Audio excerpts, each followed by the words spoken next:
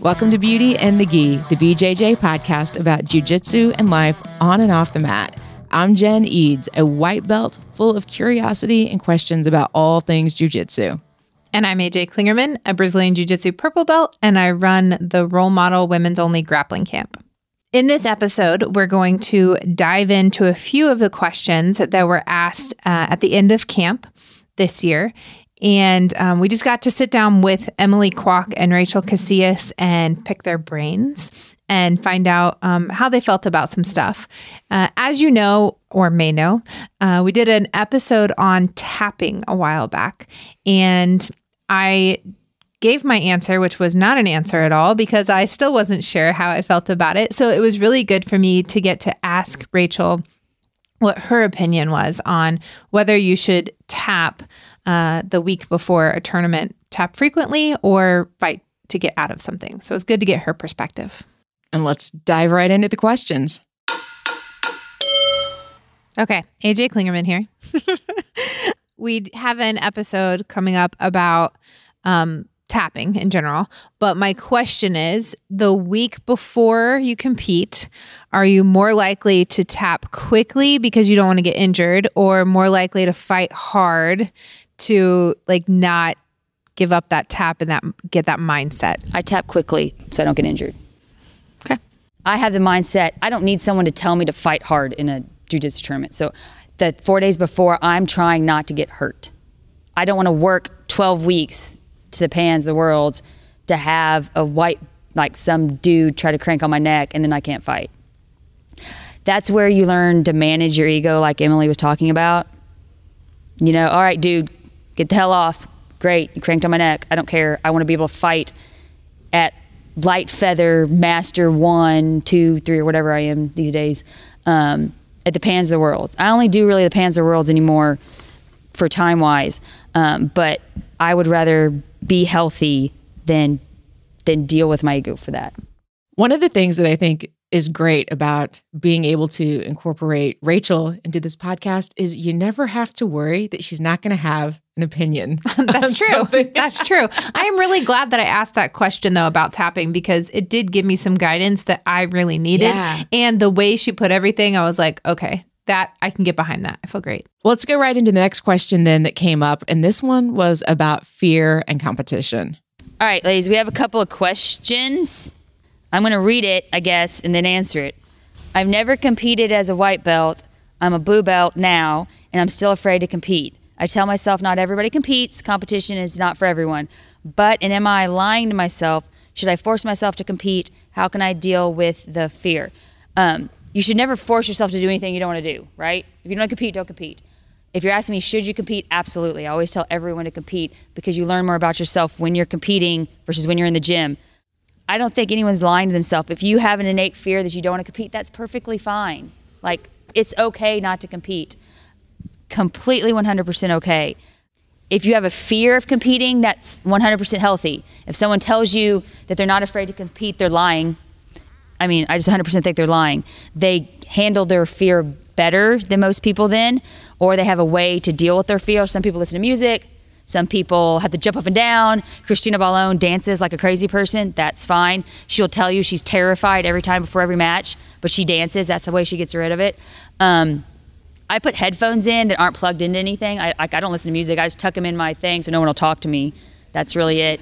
I don't want to talk to anybody. Some people have to stretch a lot. One of our brown belts has to swing his hips 800 times. I'm like, you look super creepy, dude. But that's what he does to calm his nerves down. You just have to find what'll help you deal with that fear and that adrenaline dump. But fear is completely normal. Fear is a good thing.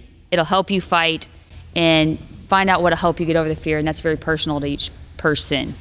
For me, it's just, I really enjoy jiu-jitsu, and it probably wasn't until last year at the Pan Ams where I stood down there at Black Belt Sunday. I looked around and I was like, it was before the finals, and I was like, this is cool. It's the first time I really didn't feel like, I don't want to be here. This is awful. I don't want to lose. Last year for the finals, I was like, I deserve to be here. This is an awesome situation. I should enjoy this. Because if you ever compete, when you get the black belt and they announce not just your name, but which team you compete for, right? So you walk out there and they're like, so-and-so representing such and such, right? It's creepy as man. Because you're standing there and you don't want anybody to watch you. You want people to watch you, but you really don't want people to watch you. And you're trying to convince yourself that only the 7 people that came from your team are the ones watching you. But then you look up and you're on the Jumbotron like the Pan Ams. And you're like, it's bad, real bad. So the first time, I wasn't prepared my first year at Black Belt. And they're like, Rachel Noelle Morrison. They don't use my married name. They go, Rachel Noelle Morrison, how they say it, and they're like, representing Team Zenith. And I'm like, why is everybody paying attention to me now? What if I just get my ass beat really quick? Luckily that didn't happen. I was excited. But you have to get over that fear, and whatever helps you get over that fear. Whether it's whatever you're focusing on, dancing, jumping, zenning out, whatever it is. Some people like to smile. I'm not a smiler. Like, if you've ever been to any of Sophia McDermott Drysdale, I think she's dropped the Drysdale now, camps, where she does a lovely lifestyle camp. She's like, I'm always smiling. You should be scared of the ones that are smiling. Well, I'm not a smiler. I tried to do it, and I just looked ridiculous. It's like, so I just stand there in my own little bubble with my hoodie up, like, I got to weigh in so I can drink this Pepsi. Someone's better let me weigh in. When am I going to get on the orange so I can weigh in to drink this Pepsi? That's all I'm thinking about. And what works for me, I used to have to get angry to fight. I don't have to do that anymore. Now I just think like, I'm here, I'm going to do this. I'm not going to waste this 5 or 6, 7 minutes. Like, you're going to have to earn it, like that's the way I look at it. And that's what's helped me with my fear part of it. And then you had mentioned the adrenaline dump kind of situation. So how far before you plan on fighting do you go into that situation? Just because sometimes I find that I'll either have done it way too early, or then all of a sudden my mind's out of it by the time I get to the mat. So that's really hard to regulate, especially although IBJJF does a better job of it than a lot of things, because you can see on the little board now like how many fights you have till your turn to go, unless they move you because people aren't showing up, which is really annoying, by the way.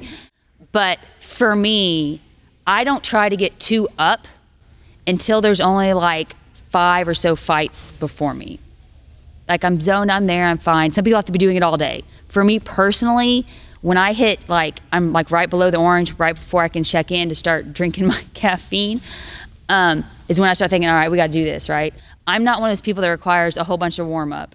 I tried that once, tried to get super sweaty and going, and it just didn't work for me. I'm one of those people that all right, I'm gonna stretch, touch my toes, do this with my arms, let's do this, right? But it's personal for each. For me, if I get too up too soon, the adrenaline dump is too much, right? I find though that once I get a grip on the gi, I'm good. So I tell myself, my mantra for a couple years at the Pan Ams was, I will fight hard, I will win, I will be Pan Am champion, right? So it's not easy. It's hard to do it at purple belt. It's hard to do it at brown belt. It's hard to do it at black belt. It's hard to keep doing it more than once. Every time you do it one more time, the expectation raises. So I've just told myself I'm not going to get too up until there's only about 20 minutes before I fight. Some people get up in the morning. They wake up I'm doing this. You got to it just comes with more competing. You'll figure out how much time you need for that. The more you can control the adrenaline dump, the easier it is to fight, right? If you haven't had an adrenaline dump, you haven't fought very much, because they're there for all of them, right? They don't go away. You get better at managing the adrenaline dump. So for me, definitely what I found, because, she does mention you have to, figure out what works for you.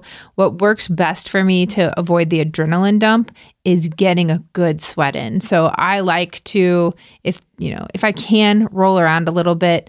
If I feel like I had my first match in the back room or whatever, then I'm not as nervous for my actual first match. If I don't do that, if I don't get a good sweat in, I feel like my thighs lock up. And so for me, that's what really helped with the adrenaline dump portion of that. So I think for me, I haven't competed enough to know what I need to do. Right. Because I know when I hit the mat during competition last time, I just was like, we're here. You can't see me, but I'm all over the place. Just like I was. That's good. I like also that she was like, everybody has a fear of competing. Yeah. It's okay. Everyone has a fear of it. And not to force yourself to do something. But, and I agree with that. Also, I think we should do things that we're afraid of. Like that's how we grow. Truly. Yeah. So what is our tip for On the Mat this week? Our tip for On the Mat is tap early and tap often, especially leading into competition. I like that. I like that a lot. And then off the mat, I think planning out what you're taking to the competition, like having your competition bag packed and ready to go, making sure you have your headphones and your mouthpiece and that your phone's charged and, you have any essential oils you need or whatever, snacks. Exactly, snacks, yeah. But making sure you have all of that, because if you're already kind of nervous and on the borderline of that anxiety attack, those little things can be something that push you over the edge. So just being prepared off the mat before competition day really helps. The other thing that I'm going to recommend that you tap this week is the share button on your podcast app so that you can send this episode to a friend that needs to hear it. I like that. I think you should send it to 3 friends. Let's pick 3 friends that you think should hear it. I think that's a fantastic goal. Or you can just post on Instagram that you're listening to it and tag those 3 friends in the post that they need to hear it. And then you can also tag me at Brassy Broad Jen. And me at AJ Klingerman. And then you can tag the podcast at Beauty and the Ghee Podcast. Very nice. And we will see you on the mat.